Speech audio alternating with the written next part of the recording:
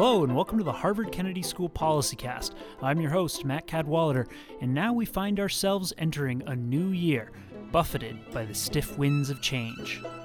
Whether you bid 2016 a fond farewell or an exhausted good riddance, its challenges have not disappeared with the dropping of a ball. And let's face it, there are more than a few open question marks about where things are headed. So today, we meet change with change. We've switched up our format a bit and convened 3 all-star roundtables to shed some light on what the future holds in the fields of foreign policy, economics, and leadership, and we'll be releasing one every week leading up to President Trump's inauguration.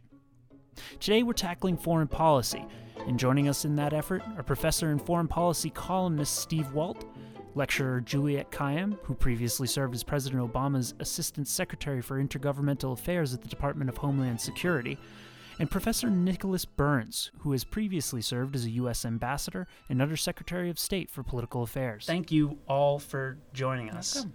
Since the end of World War II, there's been a world order that's been established thanks in major parts of the United States. That has been thrown into question now. Nick Burns, you once served as ambassador to NATO. What's your take on President-elect, soon-to-be President Trump, and how he should think about NATO today? Well, I think we're in uncharted waters. And you're right to take us back to the founding of the liberal order after the Second World War. We've been the custodians of it. Professor John Leikenberry of Princeton says there is an international system, and we are the system operator. And there's been a consensus in both of our political parties and every president since Franklin Roosevelt that we need to be engaged. We need to lead. We have alliance systems.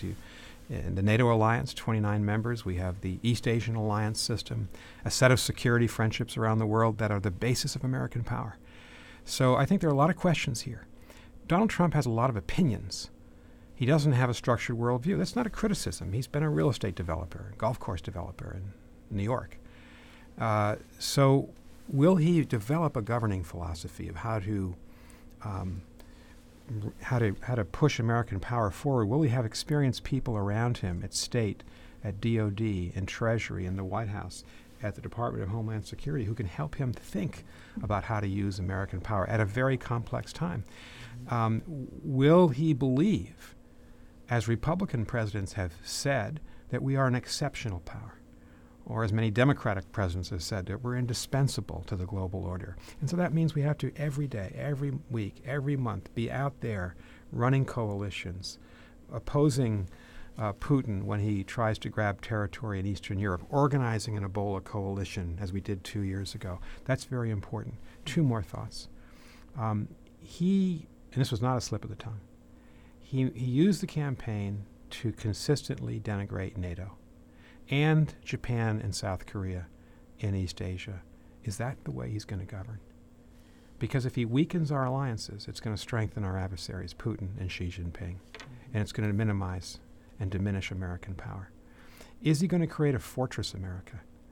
So in other words, is he really going to say no to all trade agreements? Is he going to try to deconstruct NAFTA, which is part of this symbiotic trade relationship and we have with Mexico and Canada? Is he really going to slam the door shut to immigrants, to Muslim immigrants into the United States, which I think would be a refutation of all of American history? Is he going to not accept any refugees from the Middle East at a time of the greatest refugee crisis since World War II? These are important questions, and we just don't know the answers. And so you see the disquiet. I would even say the anxiety among our European allies. Prime Minister Abe came to the United States in the middle of November, just after the election, just to say, are you going to be with me on TPP? Are you going to be with me in standing up to the Chinese in the Senkaku Islands? And so Trump needs to become healer in chief in our domestic policy and our foreign policy. There are a lot of gaping wounds that need to be filled. Mm-hmm. And I hope he succeeds. I'm with President Obama. His success will be our success as Americans. But there are enough signals out there that he is, if he's not careful, he's going to puncture some big holes in this liberal system, world order that's so important to the American people.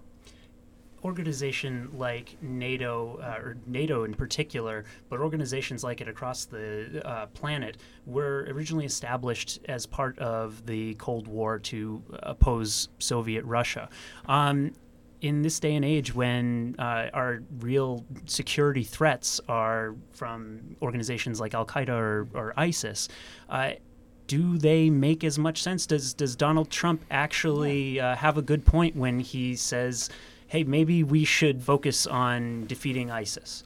No. I mean, I think the idea that just because the threats don't have borders doesn't mean that there doesn't need to be coalitions to deal with the threats. And so it's not like there's like an ISIS person sitting out there being like, well, if I could just, wiggle my nose, I'll make my way to the United States, and we alone can stop that. We need intelligence sharing, law enforcement sharing, diplomatic moves, military efforts to fight the ISIS threat. I think the best way a person described it, and for me right now at least, and this is the best face on it, is that we've, in terms of Homeland and national security, that we've embarrassed ourselves. The idea that someone who sort of becomes president in a process of denigrating the other in a global world in which the other is us, right, is embarrassing. And I think over the long term, what you may see, to Professor Burns' point about the Japanese Prime Minister is that if those assurances aren't made, you're going to see a world in which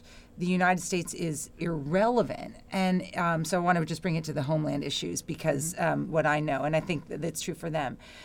In particular on climate change, fascinating from the perspective of a president who claims he believes that climate change is a hoax of the Chinese, to having the Chinese be the progressives on climate change.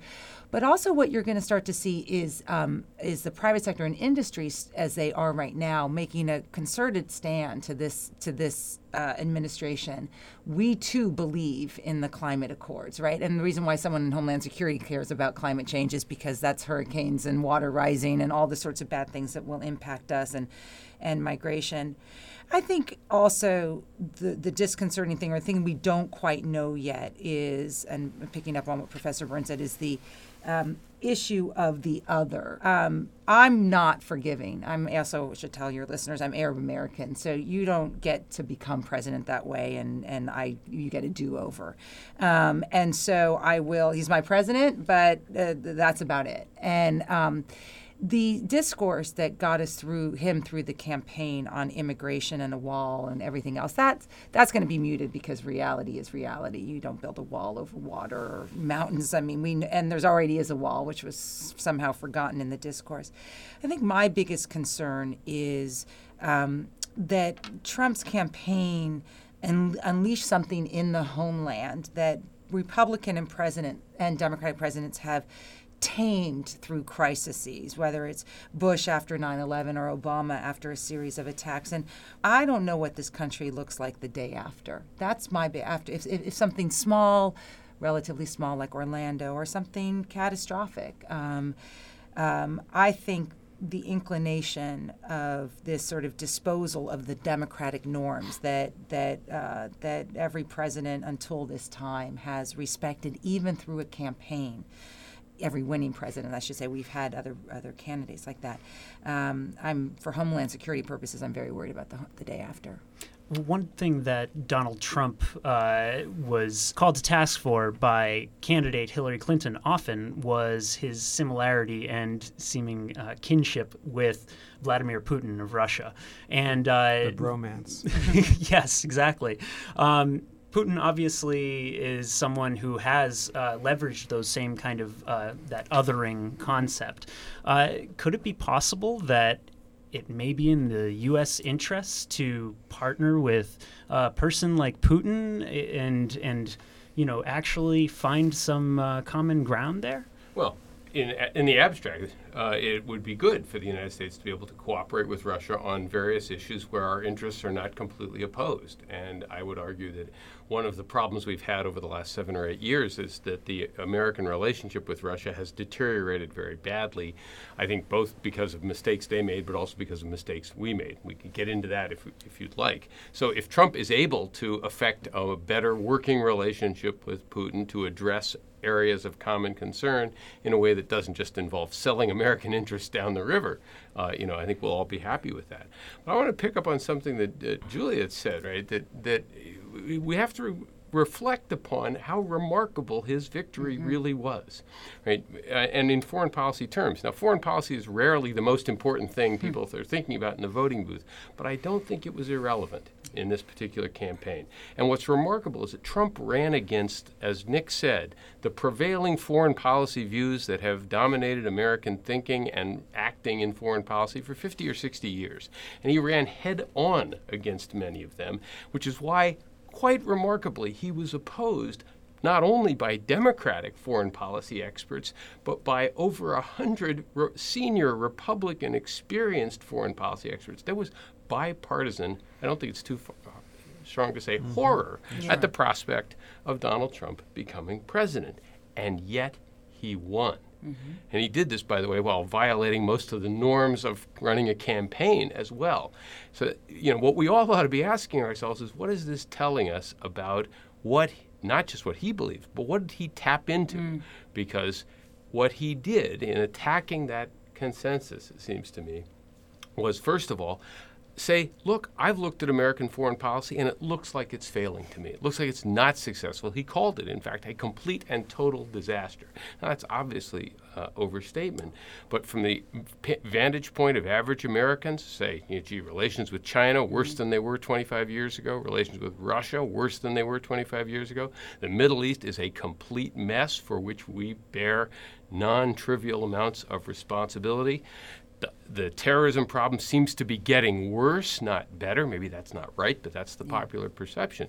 So he tapped into a popular sentiment, and it fit perfectly with his broader narrative that there was a bunch of out-of-touch elites in Washington and New York and the coasts who liked running foreign policy but really didn't care how it played in Kansas, right? And it was all part of the same piece, the same narrative. Now, one final point is the problem he has now, and it's the problem we face as American citizens, is he's now in charge. And even if he had a well-thought-out, coherent view of foreign policy, which I agree with Nick, I don't think he has, but he wanted to move the United States towards a different relationship with the rest of the world, not necessarily isolation, but a different one. That is a very difficult task. There's lots of potential for breaking of China there. And he doesn't have a team of people with which to do that. So watching him try to move in any of the directions he's occasionally hinted at is not likely to be pretty. Can I just add something to Steve, just on the point of the election itself? Shameless plug, I have a book called Security Mom, but I want to talk about the security moms because I think people who are looking at this campaign are looking at with aghast because at the white woman vote, female vote, which did not go to Hillary.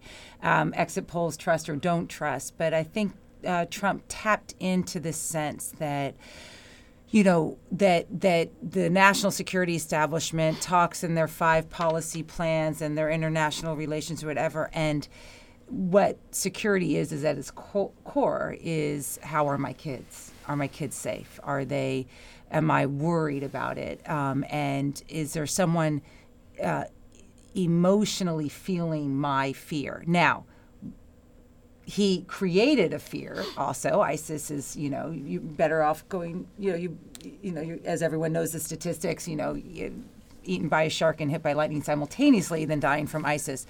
So he catered to that fear, but I think there is something there for us to learn, which is that, and something that we need to promote, which is that ultimately safety and security is, to be honest, is about the home and the homeland. And he tapped into that in a way that I think we weren't able to.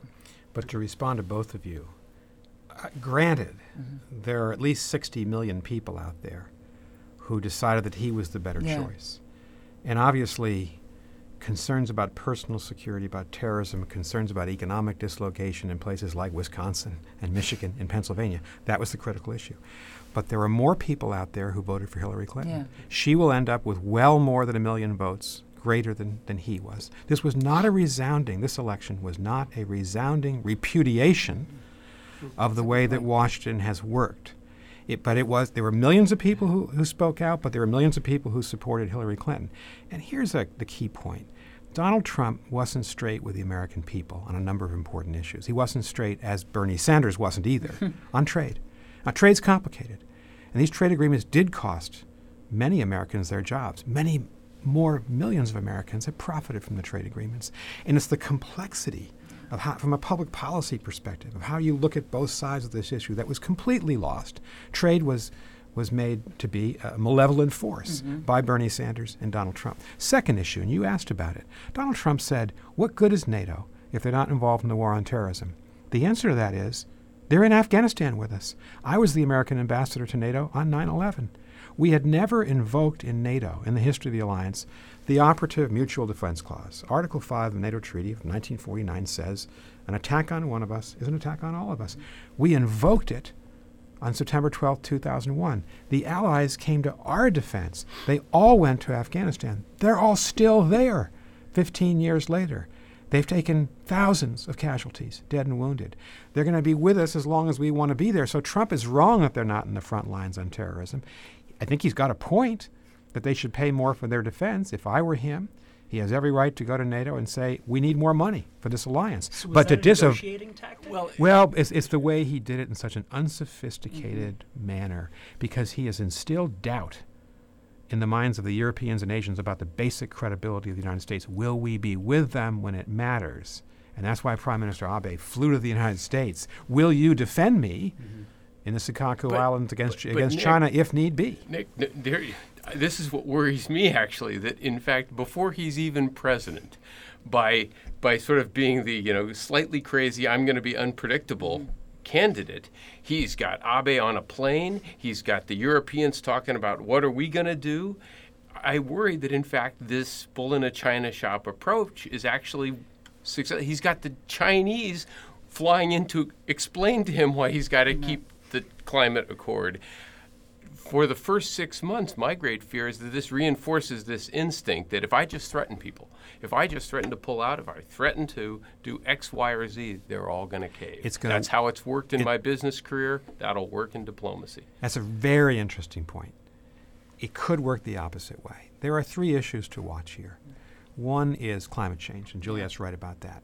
If he continues to be a climate denier and appoints a climate denier to head the EPA and goes into the 195-nation effort called the Paris Global Climate Pact, and he says we're out of here, it's going to destroy American credibility in many parts of the world, number one. Number two, if he tries to unravel the Iran nuclear deal, Theresa May and Angela Merkel and Francois Hollande will not follow him out if he tries to walk out. They'll repudiate him.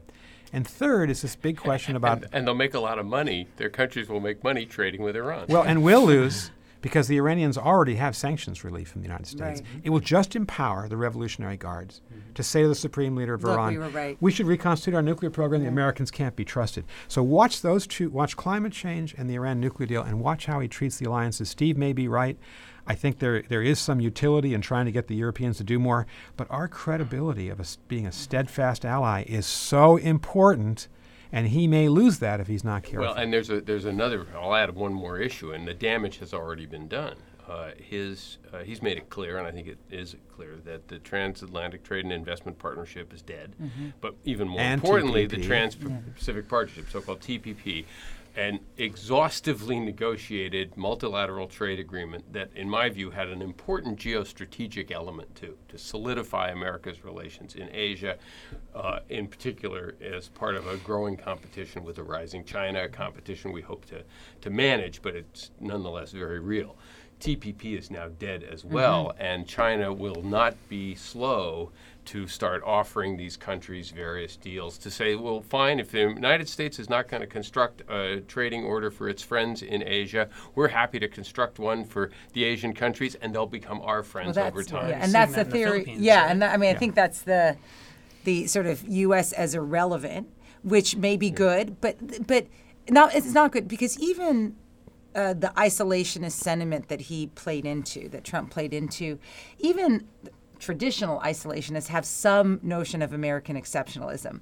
The America as irrelevant is not an America is exceptional. It is that that this is a nation that has lost its way, at least for the short term. Now we're doing the doomsday. One can hope, right? And I think you're starting to see hints. If one views Fox News as the viewpoint, the fact that that people are getting on Fox News sort of suggesting that we won't abandon the Iranian deal and we won't abandon the climate change deal, and fine, we can cry over spilt milk, but I think the biggest issue will be considering that many of us view Russia as having had some impact. I'm not in binary mode right now, but of all the many things that had impacts on this campaign, had some impact on this campaign. I don't see how Trump can check Russia right now. And when I think about the years ahead, we've had bad presidents, we've had populist presidents, we've had corrupt presidents. This nation survives. The issue of Russia's impact on the act of the democratic process is the only thing that has left me destabilized over the last couple of months. The hacking into the democratic and the use of WikiLeaks and then the Comey response and the clear cat fight within the FBI which made Comey have to come out. And we need to restabilize that. And I don't care who the president is. I mean, we need to assert that the process itself can't be messed with. And it was very unfortunate that Republicans who ought to know better did not speak up more. They're starting to about the recognition that you cannot let Russia have sort of qualitative and a control over what the stories are. If I might broaden this a little bit, obviously the election of Donald Trump was a shock to both the country and the world. But if you look through the past decade, even half decade, you see a lot of very similar democratic uprisings or rejections of the establishment happening around the world. You mentioned the complexity of trade agreements and how they affect our lives, but it's almost impossible to draw a straight line between how they have affected each individual life. How do you think that there are common threads that join Trump to Brexit to Duterte in the Philippines or Modi in India, where we have had these populist, sort of right-wing populist figures win, or I guess anti-establishment opinions win out? Well, it really matters what kind of signals you send in a transition before you take the oath of office. The very first foreign leader whom Donald Trump met, it was 4 or 5 days after the election, was Nigel Farage of the UK Independence Party. Now, he may have just shown up at Trump Tower and knocked on the door, but Trump had his picture taken with him. I'm on Twitter. You should have seen the explosion from establishment politicians in Europe saying, so he meets with the guy who championed Brexit, the guy who wants Marine Le Pen to win in France, the guy who wants Viktor Orban to stay in power in Hungary, the guy who's supporting Alternative for Deutschland, the opponent of Angela Merkel. The Europeans are facing a major populist crisis. The Italians have a referendum in December. The French have an election in the spring. The Germans in September 2017. If we're not careful, we may see a continued wave of populism unseat these moderate, pragmatic, very experienced European leaders, and I think we'll be in trouble if that happens. Trump needs to signal that he supports democratic governments that share American values, people like Angela Merkel, people like either Nicolas Sarkozy or Alain Juppé or François Hollande in France, but not Marine Le Pen. And he has a senior counselor at the White House, Mr. Bannon, who's been on the far ultra-right of our political spectrum, encouraging some of these groups. So Donald Trump needs to be clear with our European allies as to the values that underlie this alliance. I'm very worried about that. I think it was very unwise of him to meet with Farage before he met with Theresa May, Angela Merkel, François Hollande. And you've seen President Obama on his last trip as president had to go to Athens and Berlin to reassure the worried Europeans we're not going to give up American leadership, which is based on human rights and democratic values. Let's see if Trump follows in the footsteps of Barack Obama. I mean, I'm glad you raised it, because this whole question of what's happened to sort of the liberal world order, not just what's going on in the American elections, I think is a fundamental issue. A number of people have commented that, historians 100 years from now may look back at 2016 as, a critical date like 1938 was, or 1914, or any number of other ones. Again, I always like to go back to sort of where we were in 1993. Frank Fukuyama was saying we've reached the end of history. I wish we had. Tom Friedman is writing columns about globalization. It's going to spread everywhere. And I think, we have to recognize that both in Europe and the United States, there were some important policy mistakes made. Sure. The creation of the euro now looks like it was premature and complicated problems. Obviously, the financial crisis of 2008 is critical to this, because it has a big impact on Europe as well. In our case, the Iraq War, et cetera. And I think what people missed, Nick has already alluded to this, is that for all the benefits that globalization had brought, it had negative consequences for some. Most definitely. And none of the governments that were most in the vanguard of promoting globalization, and the United States really was, I think, the leader in that regard, did enough to deal with the social and political consequences of rapidly expanding world markets. Trump's decision to meet with Farage, I agree, was a mistake, and it's the issue I was actually going to pivot to, which is the challenges Trump now faces. I'm not sympathetic to the man at all, but he now has a real problem. He wants to run a radical policy. He's claiming he's going to sort of drain the swamp in Washington, completely alter our foreign relations, etc. And here's his dilemma. If he tries to do that with a bunch of Trumpists, right? These are people with no policy experience at all, very extreme views. They're going to make enormous rookie mistakes, like having his first meeting be with Nigel Farage. Any experienced person with some Washington, status would have known that's not the right step to take. And so if he goes with those people, he'll make a whole series of rookie mistakes. If, on the other hand, he goes back to the same people that have experienced Republican foreign policy officials, even those who might have opposed his candidacy, they're going to want to go back to exactly the set of policies that he rejected throughout the campaign. And some of his supporters, maybe not all, but some of his supporters will think, we got taken. And if he tries to do it with both groups, it's a recipe for endless infighting inside the administration. So even if you agreed with all of his views on foreign policy, and I don't think anybody at this table does, it's hard to imagine how he's going to move forward with them in a skillful, effective, measured, smart way. And that actually is really quite alarming. Right. And but to the nationalist movement, I mean, the not subtle aspects to it that just have to be said, it's the utter racism involved in all of these nationalist conservative movements. And that terrifies me for a bunch of reasons, as I said earlier, including the day after. What I think we need to do is institutions, the media, the private sector, mayors are going to be like key in the pushback, as you're already seeing with sanctuary cities, is to recognize the fundamental truth about our homeland security, which is what has made America safer. And I teach my students no such thing as a safe America. We were built vulnerable, and that's a good thing. But what has made America safer is two things. One is obviously our geography. Can't drive from Boston to Damascus. That's a good thing. So not dealing with what Europe's dealing with. But the other is our capacity through fits and starts to really make the other our own. And so that you don't have large groups of radicalized immigrant communities as what you're seeing in Europe. We're just too big. We're too focused on assimilation. The American dream is still something that everyone believes in. So Mexicans in LA, Irish in Boston, the Arabs in Dearborn.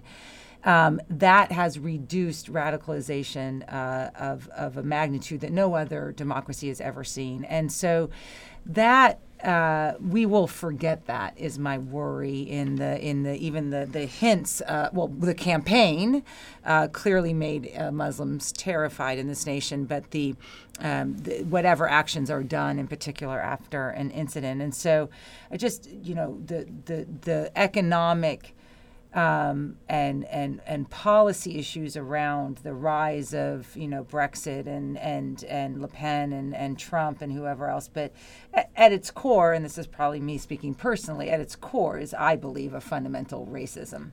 Julie, can I ask you, yeah. Juliette, a question? Yeah. I mean, I actually have thought the problem was worse, but you would know much more than me that if you begin to treat immigrant communities, hyphenated American communities as potential enemies, what you do is you discourage those people from talking to the security forces. From if they're worried about somebody in their community, they on won't immigration, So, and it's the same thing we learn.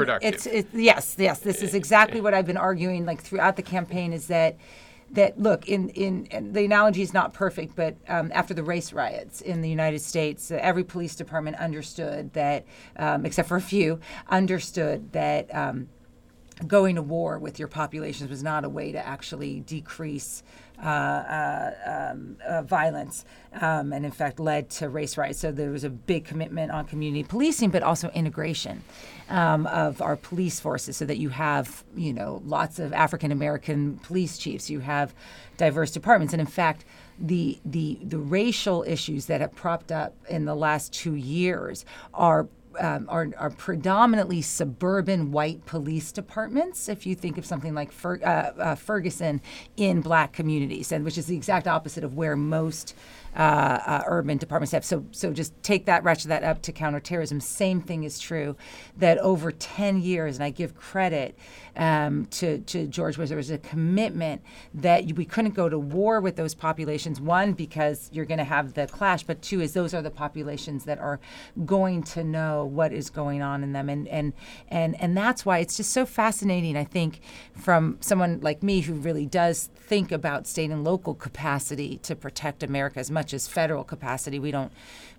talk about only the feds when we talk about Homeland Security, is the pushback by mayors, but also police chiefs in the last week. New York, LA, Chicago, all of them saying that's not happening here because they know what will happen, which is an eruption that they can't control. One of the, central features of globalization is human migration. People have to be able to move to where jobs are. And that seems to be at the heart, judging from what I've heard from all of you, at a lot of the problems that have led to these democratic uprisings. Is globalization just incompatible with democracy if that's the case? No, I think at all. I mean, we've had waves of immigration of equal magnitude at other points in our history and the history of the world. Let's think of all the people who came from Europe between 1890 and 1922 into the United States. And greatly, I might add, enriched our cultural life, our economic productivity as well. So, a very big positive for the United States, and it didn't undermine American democracy. I would argue it greatly enriched it.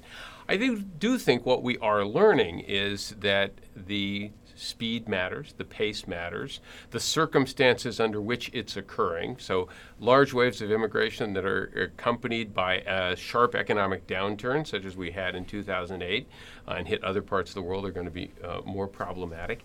And also how one talks about it. There's a fascinating article by a psychologist named Jonathan Haidt, who teaches at NYU in The American Interest, pointing out that if you talk about the arrival of other populations and celebrate their diversity, isn't this great that more different people are coming here? This hits a button for people who are very concerned about the loss of what they hold dear, what their image of, say, an America. If, on the other hand, you talk about the people that are coming to join and be one of us, you're presenting them in very different. They want to be part of America. They want to be Americans. They are all like us rather than all different. So I think we are learning that both in Europe and the United States, the question of migration and immigration has to be managed more thoughtfully than it has in the past. But this is not an argument for stopping it. I agree with Steve. Donald Trump is going to face two fronts, critical foreign policy crises, the weakening of Europe, the Middle East wars, are very difficult balancing act between partnership and competition with China. But Juliette and Steve have just been talking about a second front, divisions at home. My grandparents came over on that wave of immigration in the 1890s that Steve talked about from Western Ireland. A lot of Americans trace their heritage to that and other waves of immigration. It's the greatest story in American history. E pluribus unum, out of many people are one. And if Trump's message is, you can come, but you can't be black, you can't be Muslim, you can't be Mexican, it's going to destroy the social fabric in this country. It's going to undercut what's truly great about our country. And if there's 65 million refugees in the world today, it's the greatest number since the summer of 1945. And if we are not helping Europe to deal with the Syrian refugee crisis, if we have a religious means test for refugees, then I think we hurt ourselves and we divide ourselves. And look at the virtuous example we have to the north with Justin Trudeau, who's taking 50,000 Syrian refugees in a country of 35 million people. We're 320 million people. And I worry that the differences at home produced by this very ugly campaign are going to be maybe more challenging. And Juliette has a lot of authority. She's thought about this. Than even the foreign policy challenges. He is facing probably the most complex foreign and domestic set of challenges since FDR. I'm not saying FDR had it worse. FDR had a much tougher agenda. Americans of the 30s and 40s did. But since then, I think it's as equally tough and complex and dangerous as anything we've faced in the last 70 years. And if I were to look, on the migration thing, but also more generally on the sort of domestic front, one, there's a form of migration that he can't control, which is that caused by climate change. So, there's just people are just going to be moving, and that includes New England, it includes New York, it includes all these areas that are at or below sea level that will be uninhabitable if we do not do something about mitigating climate change or building more resilient societies.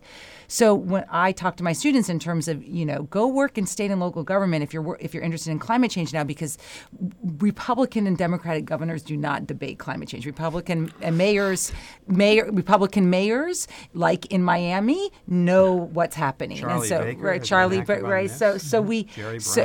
they know. So in some ways, that's interesting. But that's what I'm looking at for the long term. That we're so focused on Pelosi and Schumer and whoever else, and and Ryan and McConnell and whatever. But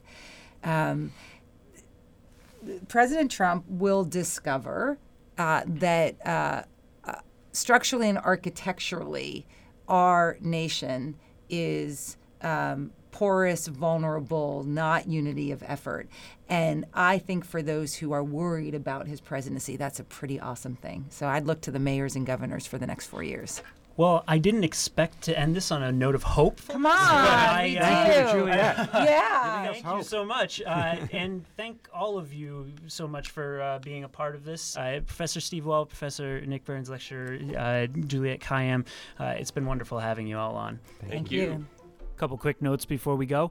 First of all, I wanted to give a special shout out to HKS Magazine's editor, Robert O'Neill, for his instrumental role in making the series of roundtables happen. You can find excerpts from the interviews in the upcoming winter issue of the magazine. I also want to invite you to check out PolicyCast's new website on the Medium platform. While you'll still find it at hkspolicycast.org, we hope the shift will make it easier than ever to discover and share PolicyCast with your friends. HKS PolicyCast is a production of Harvard Kennedy School. I'm your host, Matt Cadwallader. Natalie Montana is our guest wrangler, Sarah Abrams, our sage advisor, and Becky Wickel, our doting digital ne'er-do-well. As always, we welcome questions, comments, and any other feedback at policycast@hks.harvard.edu. See you next week.